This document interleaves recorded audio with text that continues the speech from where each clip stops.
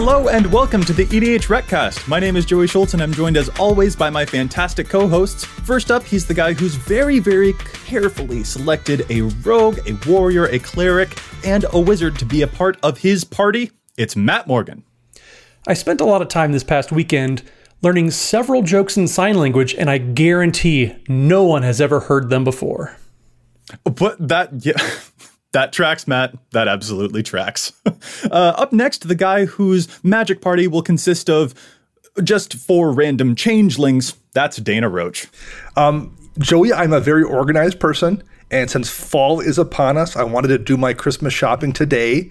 I couldn't get the Jace sneakers because they sold out right away, but I did get Matt a Gideon Jura weightlifting belt, and I got you a Liliana Vest chainveil themed COVID mask. So Christmas shopping for the cast is done.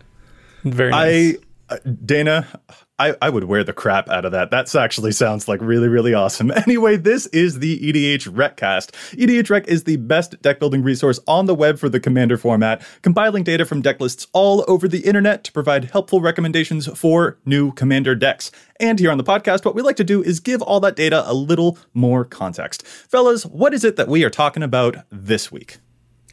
We are going to revisit the threat assessment topic. It's something that we feel deserves a little more attention than we gave it, so we need to circle back to that, and we're going to talk a little bit more in depth. Yeah, this is a pretty important thing in Commander games, I would say. Finding out who the threat is, just different techniques, different lenses that we use when you're trying to evaluate who is the threat and how to vanquish them during a game of Commander. So that is what we are going to be talking about today. But of course, before we do, we have to give a huge thank you to Josh Lequai and the whole team at the Command Zone podcast. They handle all of the post-production work that you're seeing on screen now for the podcast. They do an excellent job. So thank you guys so much. And of course, we really have to thank our sponsors for the show too. We would like to thank our sponsors for sure, Card Kingdom and TCG Player. I have a Card Kingdom envelope right here that just arrived today with some upgrades for a deck, and I paid for it with store credit I got from their fantastic buy list. TCG Player also offers a really deep collection of singles, whether you're building something new or just upgrading an existing deck. They have anything you would want there as well. So simply pick the card you'd like on EDHREC and select the store of your choice from the link below. Doing so supports both the site and the show, and we really appreciate it. Well, and if you choose to support the podcast directly, you can now do that as well. So if you go to patreon.com/EDHRECast, you can sign up to be a patron of the podcast. We appreciate everybody's membership so far. We've been going for a few weeks now, and it's been amazing, whether it's the Discord, some of the challenges stats our patrons have submitted, but we also owe some EDH recognition to our patron of the week. That is Ryan Sanford. So you have been EDH recognized. Thank you for being the first patron actually to sign up. So therefore, you're the first patron that we're going to shout out. That's really, really awesome. Let's see, we shouldn't say you rock, Ryan, but we can say you wreck. No, doesn't work. Doesn't work. Missed the mark. We really can't. I can't. I can't EDH recommend that as the delivery. Okay, no, we need to move on. There is something else that we want to mention here too. There is a really cool feature of EDHREC that we want to just sort of remind everyone is out there. There is a shop for EDHREC. If you like the different shirts that you see, the EDHREC playmats, the EDHRECast playmats, we've got all of that merch on our EDHREC store. So that is shop.edhrec.com. So Joey, let me understand you right. If you want to use one of those neato playmats that we happen to use on twitch.tv/EDHRECast every Wednesday evenings, some of those playmats we can purchase for ourselves? Yes, absolutely. There's all of that cool EDHREC merch that you can find on the storefront for EDHREC, and there is a cool icon on the front page of the EDHREC page that you can just click on that. It will take you right to the shop, and you can browse through the different items that we've got going on there. It's really, really cool. But also, Matt, since you're so good at plugging different stuff, I'm going to try my hand at it here. You can also subscribe to the Patreon tier that signs you up to automatically get some of that merch too. So plug, Patreon. Did this work? I'm like 0 for 3. I think we should plug the main topic. How about that? You know what? That sounds like a good idea. Let's move on right now to it. Let's get to the main topic of threat assessment, how to identify and vanquish different threats in Commander games, which can really be the difference between victory and defeat for you if you have identified not only who is the threat, but what and how to deal with it. So we're going to just sort of apply a couple of different lenses that we like to use when we are playing Commander to try and figure out where we should be focusing a whole bunch of our attention. This is a really tricky thing to do in Commander too. Very regularly in games, I'll have a situation where someone attacks me, and like that's always wrong. Whereas if they attacked somebody else, that would have been the right threat assessment to have made. So I think we really want to work on like helping people make those correct decisions and learn how they just shouldn't attack me ever, and they should probably focus on attacking you two particularly. I don't know if that's a good strategy. That assessment. We'll get into it. We'll dig into it. We'll see what conclusions we come to. My goodness. So yeah, let's just sort of start off with vague ideas maybe, and then eventually we'll hone down into a couple of different perspectives, a couple of different points of view to use when talking about threat assessment. But like, are there any initial thoughts that you guys have first when you're just sort of vaguely approaching the entire huge category of threat assessment that kind of come to mind based on your experiences in the game of Magic over the years? Well, for me, the first thing that you want to keep in mind when you sit down to a game, when you're kind of assessing the different commanders that are going to be played in that game, is figure out what your role in the game is going to be. If you're playing Aloro, for example, you're probably going to be the controlling deck. You want to make sure you're taking things slow, setting things up, and making sure that people can't out-resource you in the game. Likewise, if you're the mono red deck, chances are you're going to be the most aggressive deck at the table. Now, obviously, there are different outliers depending on your commander, but one of the good questions to ask yourself, and it kind of comes from probably the original Magic strategy article, is who's the beatdown? Who is the person that wants to be going fast versus who's the person that wants to take it slow, control the pace of the game so that their resources over time are going to scale better than everyone else's. It's an amazing article. It's 20 years old at this point, but so many of the principles that Mike Flores covers in that article all those years ago, they still apply to Commander games in this day, because it's just trying to figure out what is your role in any given game based off just the commanders and the information at hand. Yeah, and for me, one of the biggest lessons, takeaways, I guess, to sort of apply taking that advice and applying it to a Commander game, which is a much more longer form game than the one-on-one constructed formats, that is very much that, like, which of the decks, when I sit down, which of us will benefit the most from a long game and which of us will benefit the most from a shorter game. And that can be a really useful thing to figure out when you're sitting down across from, you know, say a Korvold player and a Tatiova player and an Olero player and a Krenko player. You can probably easily see what the different end goal is for each one of those decks, and then that might inform, you know, when to attack certain people and how to do so. You know, there are certain opponents, if you're trying to go for a long game, well, your biggest threat might not be the person who wants a fast game. It might be the other person who wants a long game, because they're the person that you're going to be fighting with the most when it gets to that late stage. So that's another thing that can also potentially be helpful, is just sort of evaluating who wants what length of game can also just be a really easy start, I think, when you're trying to figure out who is your threat. One kind of high-level comment I'll make here as we delve into these more specific ways you can judge threat is you need to really focus on being very detached from this and very, I don't know if cold's the right word, but you have to, when you're looking back on a game and like thinking about what just happened, you have to remember that you might not have had that information when you made your decision at the time. Sure. So just because you made a decision that wound up being incorrect doesn't mean the conclusion you reached at the time with the information you had was wrong. So like we'll get into some of these specific things, but you really have to bear in mind that the time when you made that choice, you had much less information than you had when you're looking back at the end of the game. And remember that when you evaluate whether you were right or wrong. Just because you were wrong doesn't mean that was the wrong choice, and vice versa. Yeah, I really like that point, Dana, that information is always evolving and the game state is evolving. So making sure what happened last turn isn't impacting something that is happening this turn that is a bigger deal and something you need to address sooner than later. That's a very good thing to keep in mind.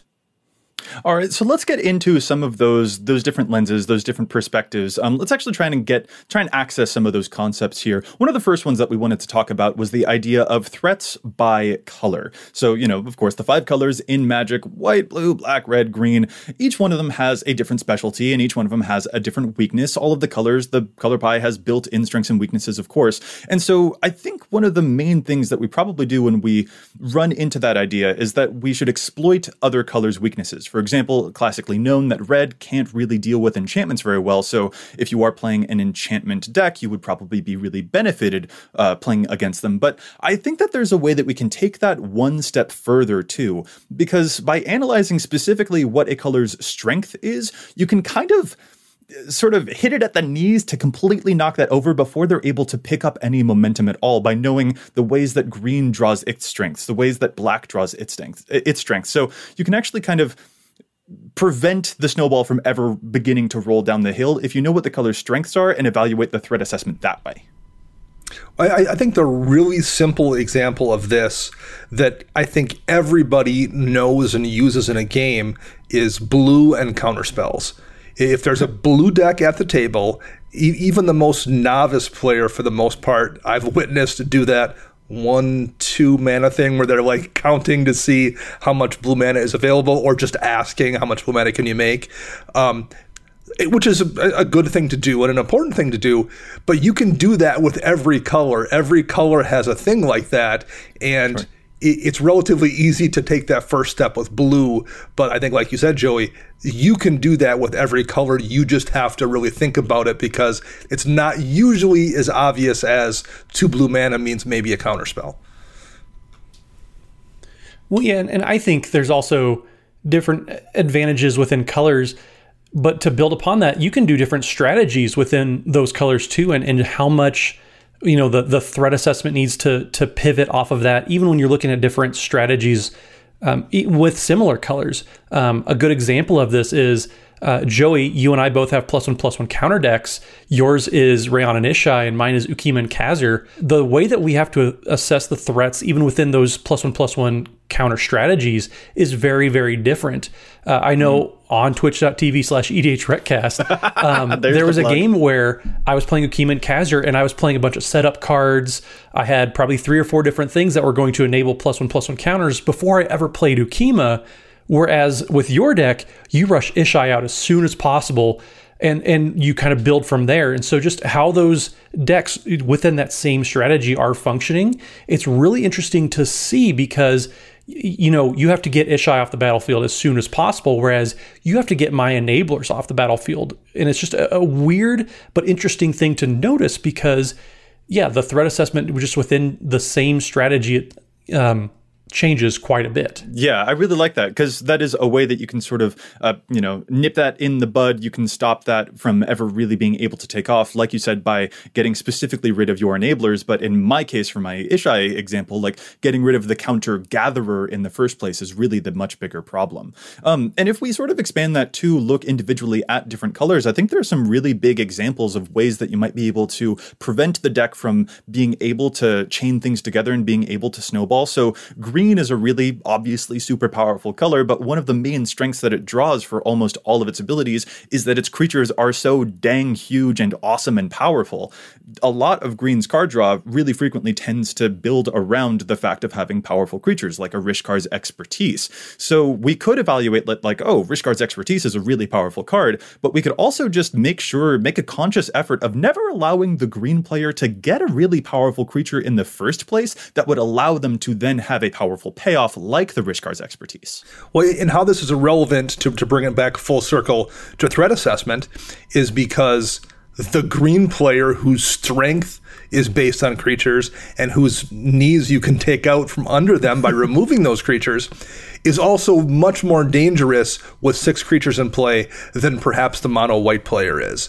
So like when you're evaluating that threat, that weakness that the green player has, that's their strength when they're built up, is different than when another color has that basically same board state.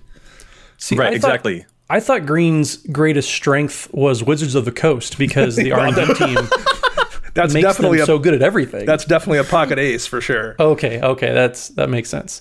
Oh, no, that's scathing, but accurate.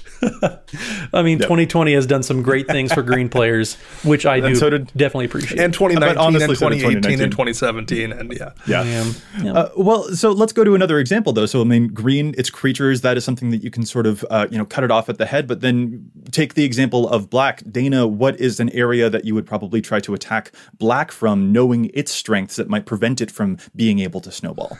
Life total, for sure, in black, because so many things in black are built around using life as a resource. Draw especially, but a lot of other things do. And there's been, I love paying life to draw cards in black.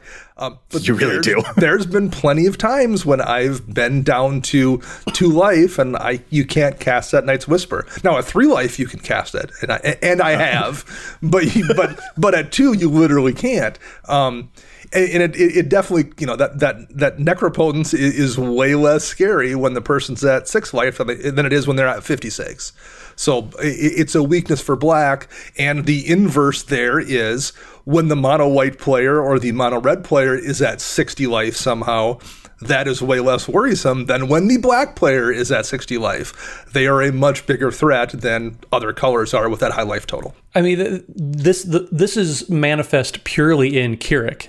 I mean, that commander being able to use your life as mana across all of your black spells and abilities is insane. And like, that is the peak, in my mind at least, of showing this off as black uses its life total as a resource more than any other color. Yeah, very, very much. And it's important there too that like that's not necessarily something that is on board. That is something sort of almost above the game. It almost doesn't feel like it's necessarily a piece of it. But that I think also applies when we look at a color blue. Like the ways that blue can be very, very powerful, and that you might want to, be aware of how to quote unquote cut them off or something like that, probably doesn't have too much to do with what you're seeing on the battlefield. The times when blue is the most dangerous is when they have a bunch of cards in hand. I've seen so many times where a blue player has drawn like 10 cards, 15 cards, but they don't have a lot in play, and that makes them look way less threatening than they really are because they just drew 15 cards. But it might be easy to miss if you're just looking at the stuff in play and you're missing all of the advantage that they've just accrued that they will then be doling out over the next few turns. Like that makes them way, way more scary than any, board state that has a whole bunch of stuff going on, or at least that looks like it's got a whole bunch of stuff going on. The blue player probably just found an answer to everything else that's going on there because of how many cards they just drew. So like that's a color that I'd be very scary of having stuff, but not necessarily because of what they have on the battlefield. Yeah, I mean, if the blue player draws 10 cards, chances are one of them was Cyclonic Rift. Let's just be open. Or at the very least, a counter spell that's going to stop you from doing whatever it is you were counting on doing. Right, absolutely. Now, let's also compare sort of red and white. I think that, if there's a red player, one of the things that I'd be more afraid of them having on board is, a whole bunch of tokens in case of something like a shared animosity, or one of my personal favorites, Mercadia's Downfall. I'm way more afraid of red having a whole bunch of tokens because of those sudden pump spells out of nowhere, compared to a color like white, where I'd be much more afraid of something that rewards the tokens before they enter play, like, say, Cathar's Crusade. I think you can flip that around too, though. If you have a Perforos on the battlefield, sure, you can probably bet that the red player is going to put a hurtin' on you in the next couple turns.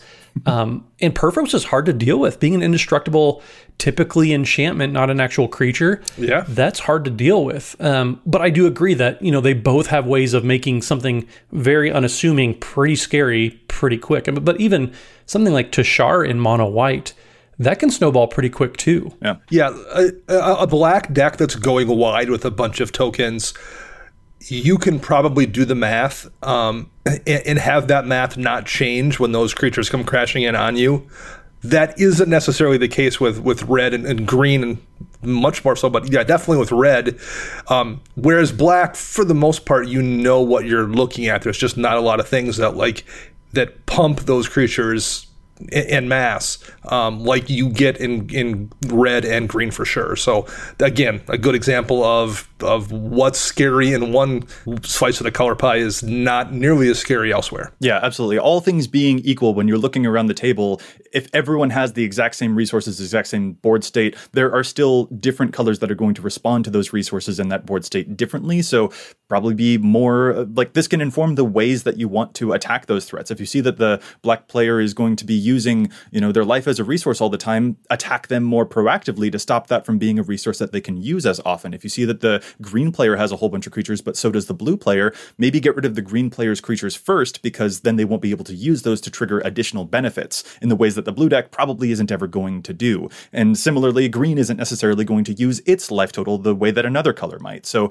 just a way that you can make sure that you are evaluating threat assessment based on the colors that people are playing and that they have access to. And another thing too that I think is just kind of fun to mention is that we do also probably need to mention the engines and payoffs is another interesting component to this conversation too. We discussed this on episode 121, I think, where, the stuff that is an enabler for a strategy in one color might actually be the payoff for a different strategy. So make sure that you evaluate that too when you're talking about threat assessment, to make sure that you're not, treating one thing the way that it isn't necessarily in a different context. I mean, yeah, a massive way to point that out is, Joey, your Sir Conrad deck. When we play against that deck, we pretty much can't let you play Magic because, and I say that like partially in jest, but you are able to just get so out of hand so fast once you have everything going. Whereas Sir Conrad in my Teysa Karlov deck, for example, not nearly the must answer threat that it happens to be. It's a very good card, and I definitely get value from it, but not in the ways that your deck is specifically built to take advantage of. So it's interesting that, like you said, specific cards in different decks, how they need to get managed depending on what the person is doing and just sometimes just your familiarity with the other person's deck. Yeah, absolutely. All right, we've spent a lot of time on that particular topic, but another one that we kind of wanted to mention was the idea of tunnel vision. This being basically that sometimes we can get so focused on what we're doing in our decks that we maybe lose sight of everything else that is happening across the board, across the table. That can be something that sometimes affects our threat assessment too. So we wanted to just sort of talk about the idea of tunnel vision and maybe some examples of tunnel vision. That way we can sort of extract ourselves from it to have better threat assessment. Yeah, I mean, Commander players can definitely get pretty severe tunnel vision here and get too focused on what it is they want to do, whether it's their game plan or whether it's just a really cool collection of cards in their hand that they want to see make some fun interaction. It's really easy to get bogged down in that and have that alter your perception of what's actually happening in the game. Yeah, Dana, you've got a pretty big example of why you hate wheels so much, for example. Right, yeah, I mean, like, I have had situations where someone drops a Smothering Tithe and, passes the turn and a person casts a wheel. And in the game where it happened, the person who played Smothering Tithe was playing a wheels deck. So it wound up the second player casting a wheel just gave the Smothering Tithe player 20, some mana and a fistful of cards, one of which was probably another wheel to just then chain that off into infinite mana and card draw. Right, and if you're so focused on your own hand, like the reason to cast like a Reforge the Soul, for example, you're out of cards in your hand, so you want to refill it, use a Reforge the Soul, that will get you back into the game. At least that's the idea, but if you're so tunnel visioned on your own hand and you miss the Smothering Tithe across the field, like that might look like an advantage to you, but it is actually directly passing advantage over to another player. Well, I actually had a wheel situation that came up at Command Fest, and apologies to the player if you're listening who wound up doing this, but I was playing my Crash Fling deck, and I had explained it was a fling deck where my goal was to make a giant creature that I would then fling at somebody. And we had a situation where I had like a 26/26 creature in play, and the person who was clearly a threat besides me was at like 22 life. They were going to die if I could fling. The fact that I hadn't flung that creature would make you think I didn't have one in hand. Then that person cast a wheel. And passed the turn back to me, at which point I flung the creature and killed them.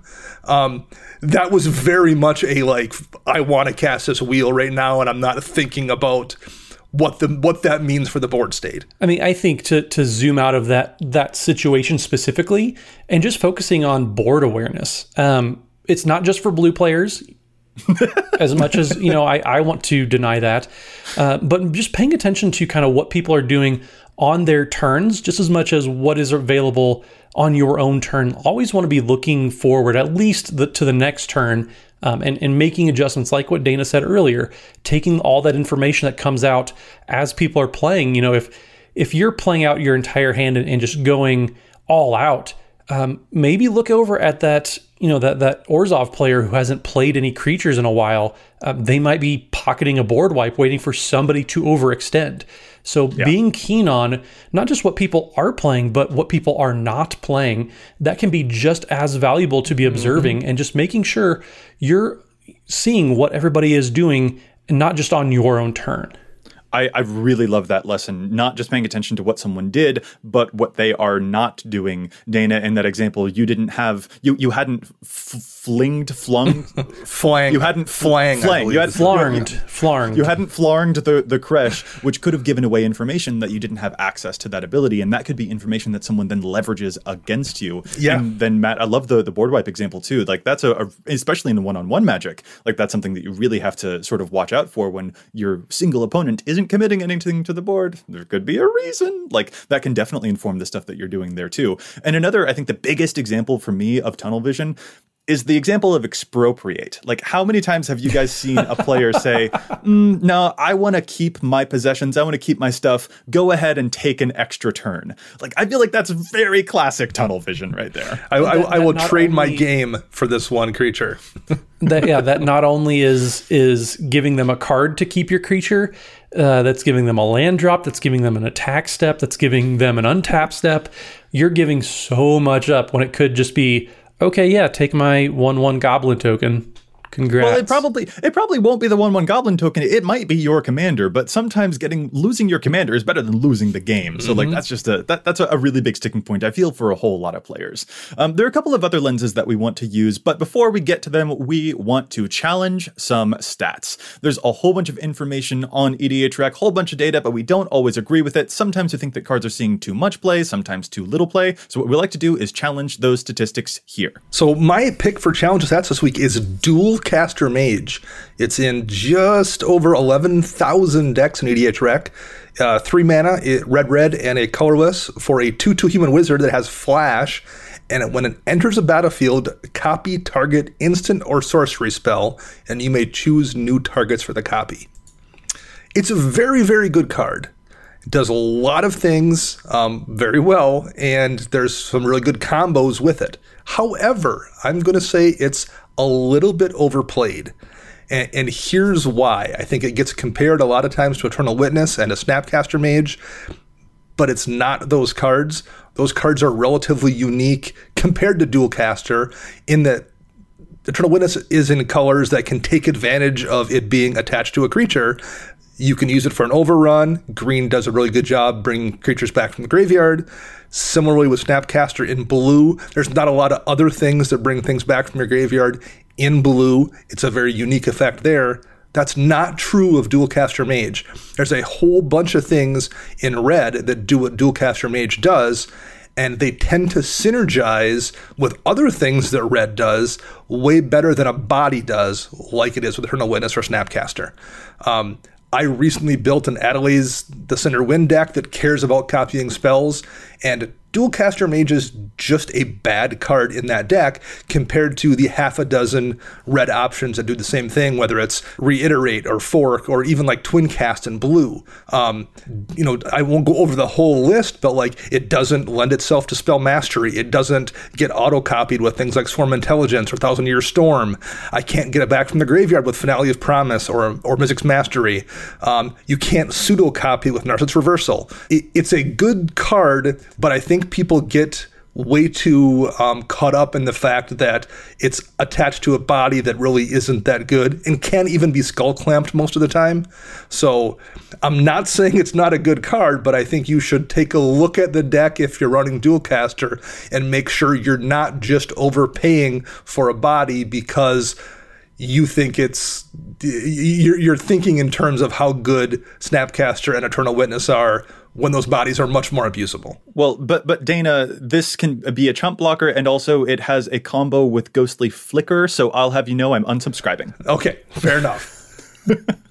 No, like, I think that's a good lesson. It's like to keep in mind, why are we using this particular effect? I think the chump blocker, in my mind, is like really, really appealing to make sure that I don't like get attacked for a whole bunch. But also these days, I feel like anytime that someone attacks me, aka Matt, it's usually with like a 20/20 that also has trample anyway. Right. So maybe that's not as useful in having a spell effect that synergizes, that can proc other spell triggers, like you mentioned.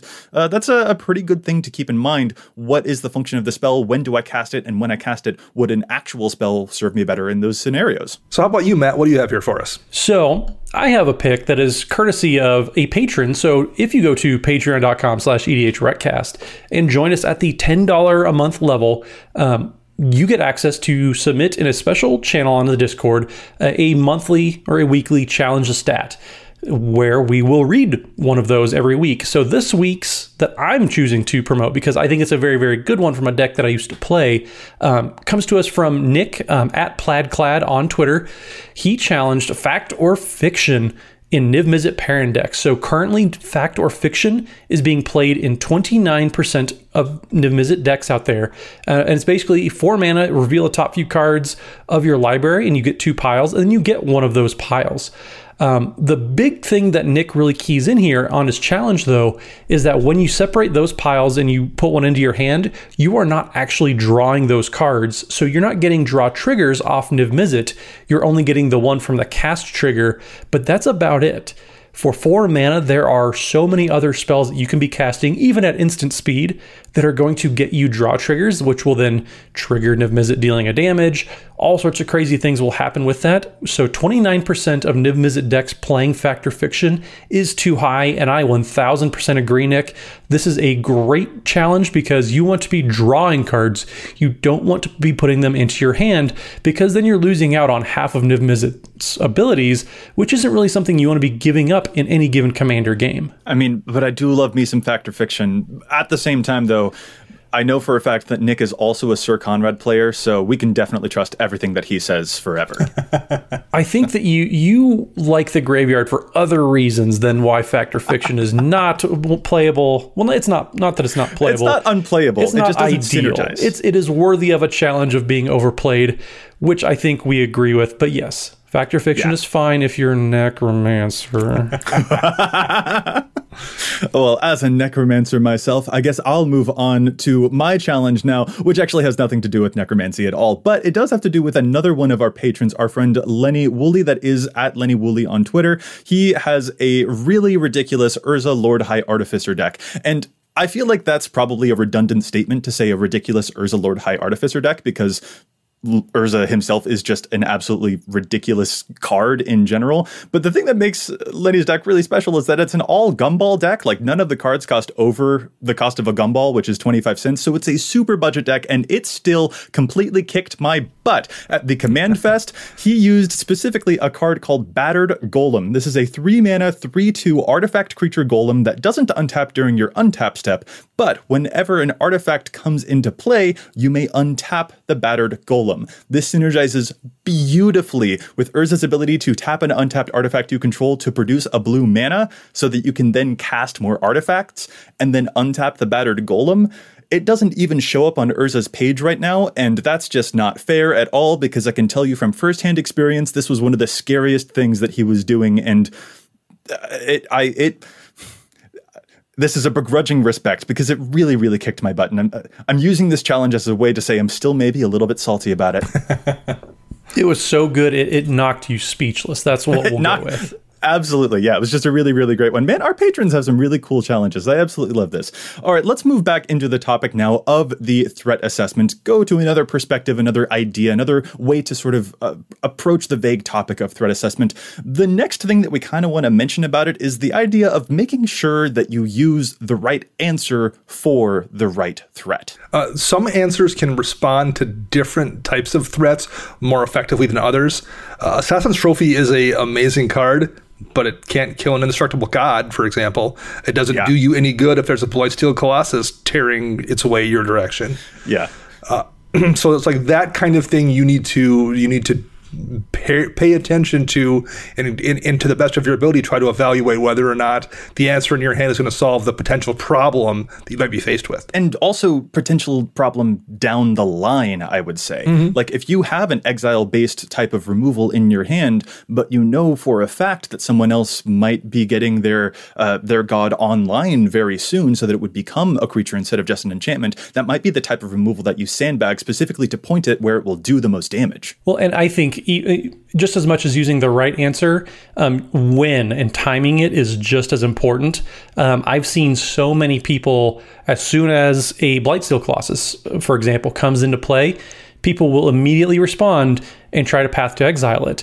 It didn't do anything. It didn't attack them, but they just wanted to make sure it was off the battlefield. Sometimes you can use other people's threats to your advantage. I think I've seen Dana, for example, cast Berserk on other people's creatures that were attacking another opponent more than he's cast on his own creatures, for example.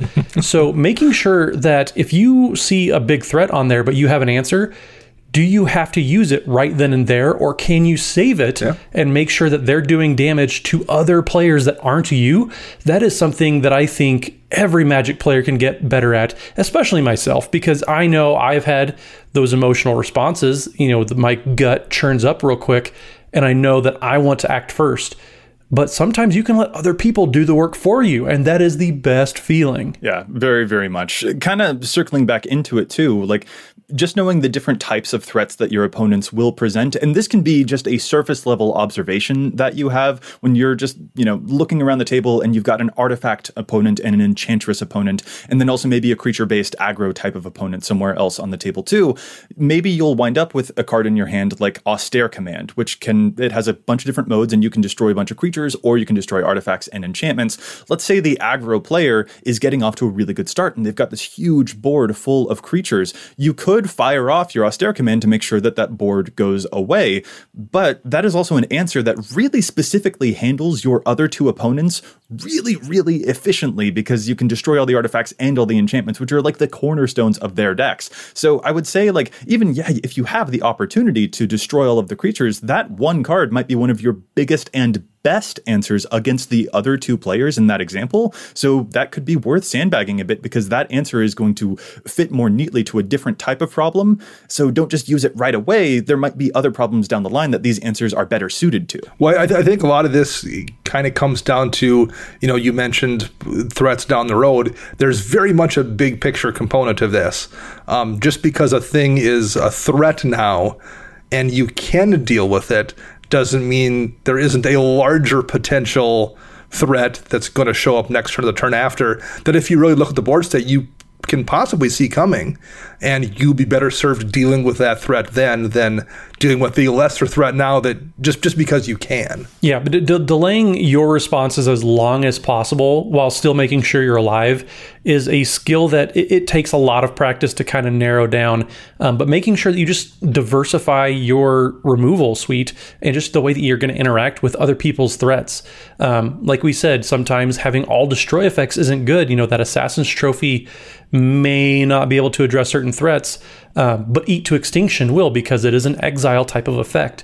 So making sure that you pack enough different types of interaction to navigate any given situation is something that probably should be kept in mind a little bit more in a lot of deck building thought processes. Well, and sometimes just taking a hit from something that only allows you to hold on to your removal until a point in the game when it's maybe more important, it can make you look less threatening. Sometimes when you get smacked and your life total drops to 19 and everyone else is still in the upper 20s, you're not in that danger zone necessarily yet, but you look less threatening because you're at the lowest life total, and you look less threatening because you didn't respond to it. So then the assumption is perhaps, well, maybe that person has nothing. I can ignore them and deal with somebody else then. I don't know if I buy that though, because if you have 19 life left, that's 4 cards from Sylvan Library you can still draw. That's a really good point. You're not wrong. Oh my god. But no, I really love that. And it kind of circles back to Matt's example too about the Blightsteel Colossus, which I think is sort of this mental stand-in that we as Magic players always use as like this big example of a big threat that could come down. But like, even if you do have the perfect answer to that threat, you still don't need to use it right away, even when it is targeted at you, because you might have a substantial number of blockers that you can use to stave it off for a turn. Like, even if you do find the perfect answer, the timing really does matter so much, because you might actually be able to manipulate the appearance of what you've got going on in your hand by responding in a different way than other people would expect if you did have that removal. Like, it's kind of just a pretty classic bluff, but it can be very, very effective, Dana, like you mentioned, at tricking your opponents into thinking that you're more helpless than you actually are. Yeah, I mean, if you're pretty sure there's no more Infect in the game, taking 8 from a Blightsteel probably feels pretty okay, because you then look much more vulnerable than you actually are in reality, which will make people alter their threat assessment of you. Alrighty, so we're moving now to our last perspective, the last lens that we want to use when we're talking about threat assessment. And this is kind of this cute little acronym that I came up with because, I don't know, it helps me compartmentalize during games of Magic to have my cute acronyms. But this is what I'm just calling, what do I get rid of? And that is RID. Each one of those letters stands for a different way that I can evaluate threats on board. And they're just sort of, I think, really helpful lessons on how to engage with those things directly. And the first one, R, that stands for replaceability. How easy is it for, if you're asking, what do I get rid of on the opponent's side of the field? How easy is it for an opponent to replace whatever it is that you are removing? Because the more unique that effect is, the likely it is, the more it'll hurt them when they lose it. And you don't want to use your removal on stuff that is much easier to replace because it's not as unique. It might not be as powerful. But the unique stuff, that is really a weak spot where you can actually do some real damage to your opponents. This is why removing a single token or even a couple tokens probably isn't necessarily a big deal, but removing a doubling season is very much a big deal. Right, because that's such a unique effect in Magic, especially if that's in like a Super Friends deck. That's like one of the few abilities that's going to be able to provide that type of effect. So that's why we want to make sure that we get rid of it, because it is so hard to replace. And I'm actually also going to use an example from a game that the three of us played with DJ from Jumbo Commander on our stream, twitch.tv/EDHRECast. There it is. I'm 1 for 4. I did a correct plug there. You did well this time.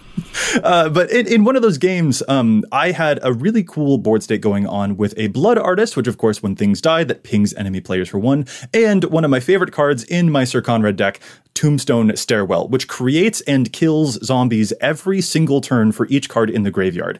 And it was a very hilarious situation that came up, because when I cast the Tombstone Stairwell, you guys conferred with Jumbo for a while about what to get rid of, the Blood Artist or the Tombstone Stairwell, because he had an answer, but you guys didn't. And eventually you all decided on the Blood Artist. But that, I think, was really the wrong move. Like, when you guys got rid of the Blood Artist, I breathed a sigh of relief, because the Blood Artist is so replaceable in my Conrad deck. Conrad himself is practically a replacement to the Blood Artist. But the Tombstone Stairwell is such a bizarre, weird, old, unique card that was really the main thing that is going to be way harder to replace. Well, now I will counter that here, Joey, with the I in your RID system, which is Imminence. Right. How soon will that threat be lethal? I thought you didn't like Eminence. Imminence with an I, Matt. Oh, okay. So we're not talking... Imminence? Oh. Not Eminence. Not Eminence. Imminence. My mistake. How soon will a thing happen?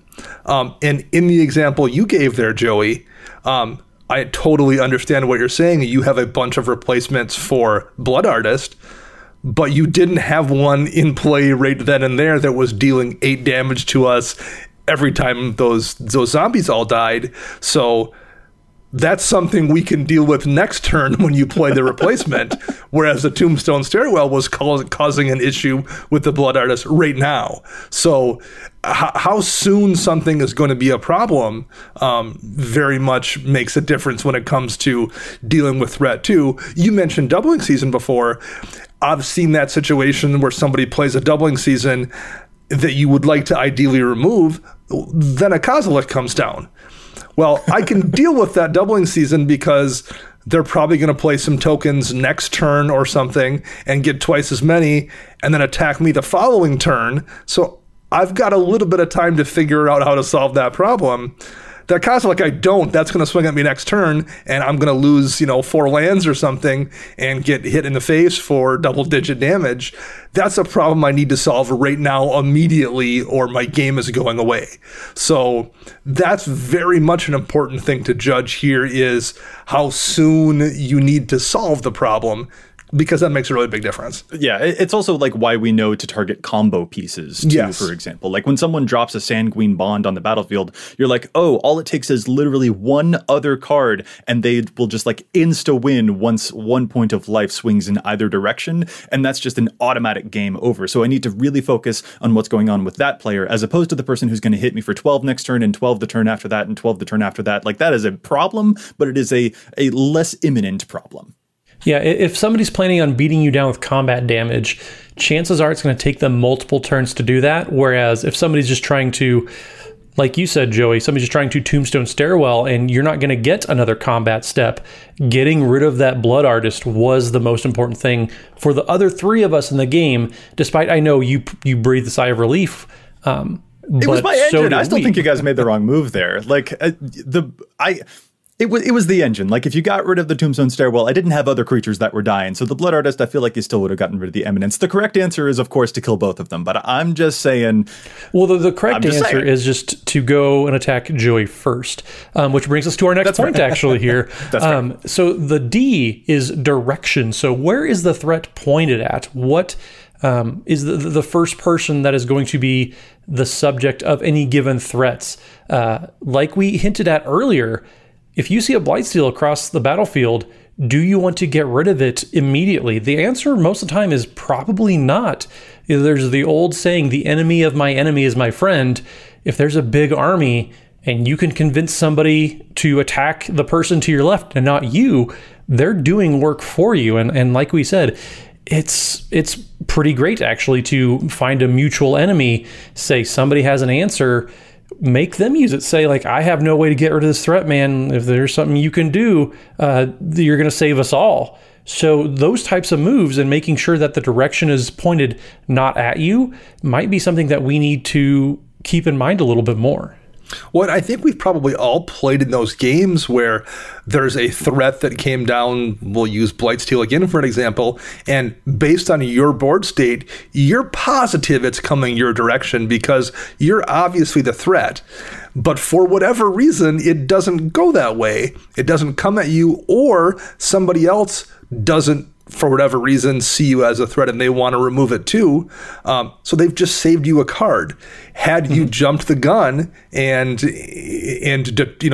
been so sure it was actually coming at you before it did, you'd have wasted your removal spell versus making someone else solve that problem. Like, that kind of thing does happen. Just because you are the obvious direction it's going doesn't mean it's going to go that direction.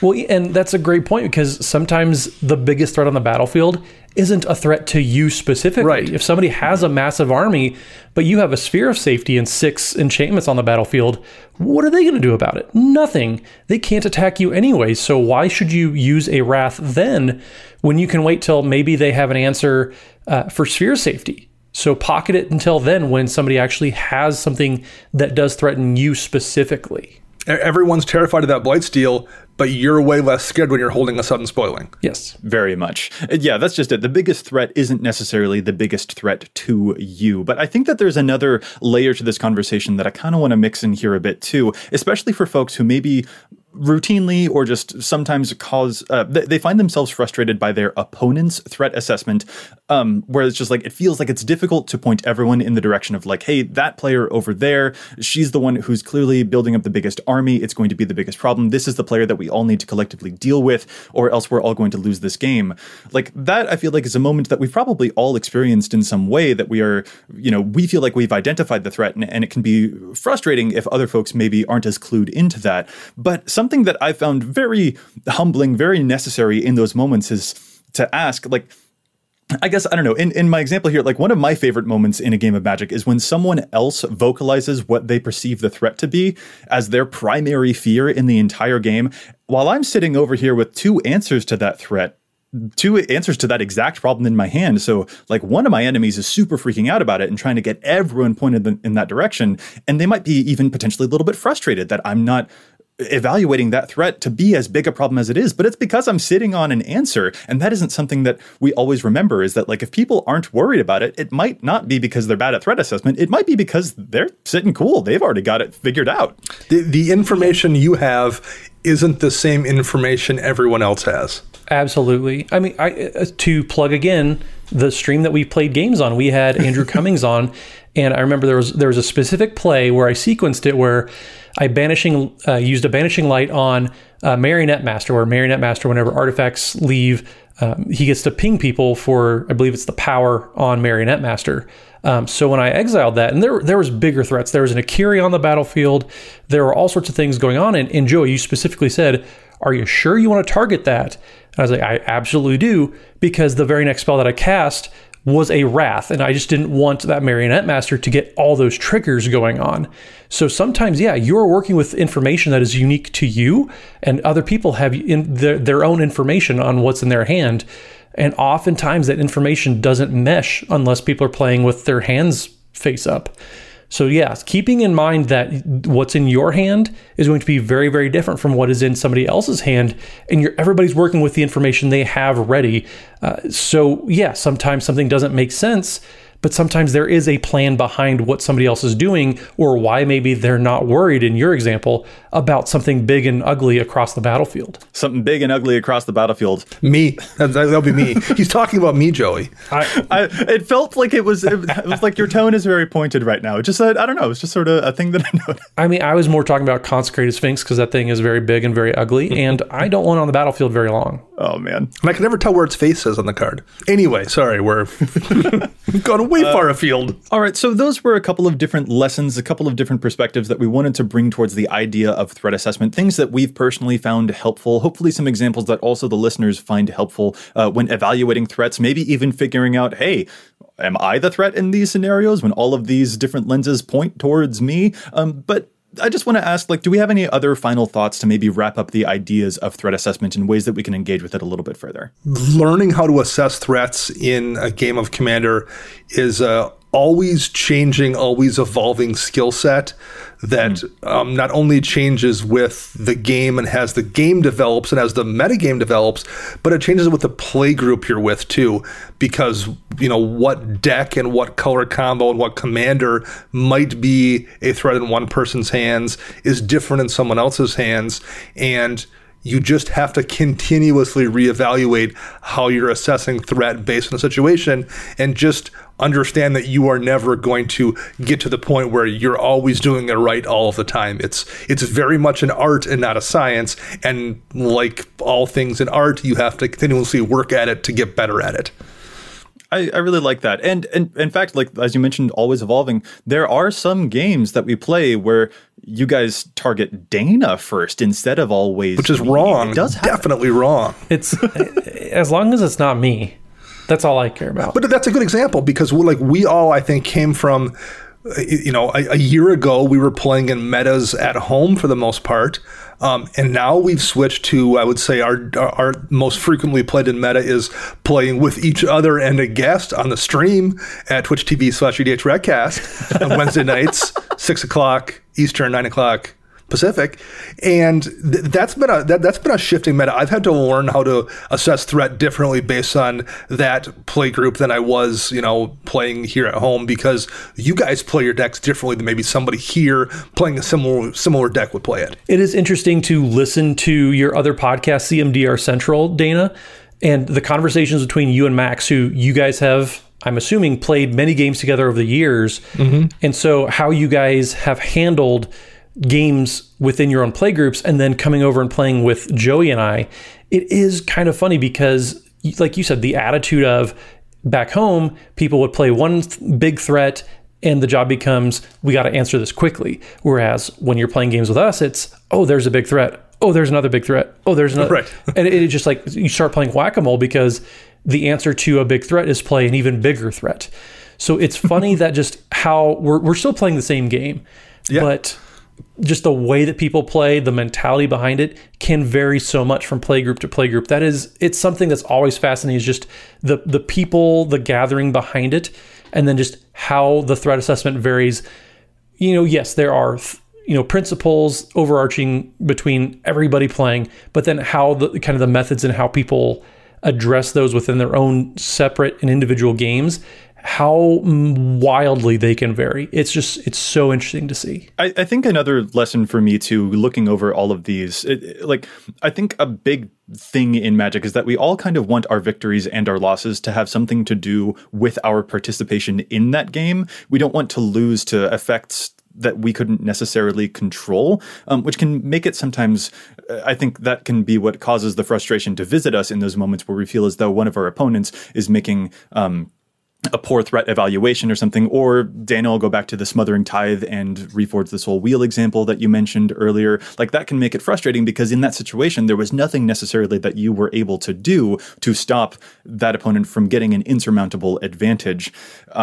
And like that is something I think interesting too, to like make sure that, we maintain that feeling. We want our losses to have something to do with what we did. But at the same time, this isn't something that I feel like we have any ability to be high and mighty over when we're making threat assessments, even if we think we're making them correctly, because even if we spot things that we think other players are missing, I mean, guaranteed there are things that we're missing too. There's always information that, we aren't going to have privy to access in those games. There's a whole lot more that we can always learn. These are thoughts that we wanted to share about threat assessment, but there's a whole lot that goes into it. It is extremely nuanced. Commander is a very complicated game, and this is a really interesting, this is an ever-turning learning curve, I guess. We're always all going to be climbing it together. All right, well, guys, with all of that said, I think it is about time that we call this episode to a close. So, fellas, if our listeners would like to get in touch with us, where is it that they can find you all? So you can find me on the Twitters at Mathimus55. That's MATHIMUS55. And don't forget, Wednesday evenings, we are streaming twitch.tv/EDHRECast. Coming up on the 16th, actually, we will have Craig Blanchett coming on the stream. And the over-under on Triumph of the Hordes cast throughout the entire evening is at 7.5. So keep an eye out for that. All the time we've been talking about the Blightsteel Colossus example, I feel like will be especially relevant during those games. Especially, like triply so. You can find me on the Twitter birds at Dana Roach. You can read my articles on EDHREC, and you can hear me a couple times a week on my other podcast, CMDR Central. And if you are looking to support the show, you can also find all of us on patreon.com/EDHRECast, where you can help us out. There's a couple different tiers, and you can even hang out in our newly formed Discord and participate in all the dad joke shenanigans that are going on there.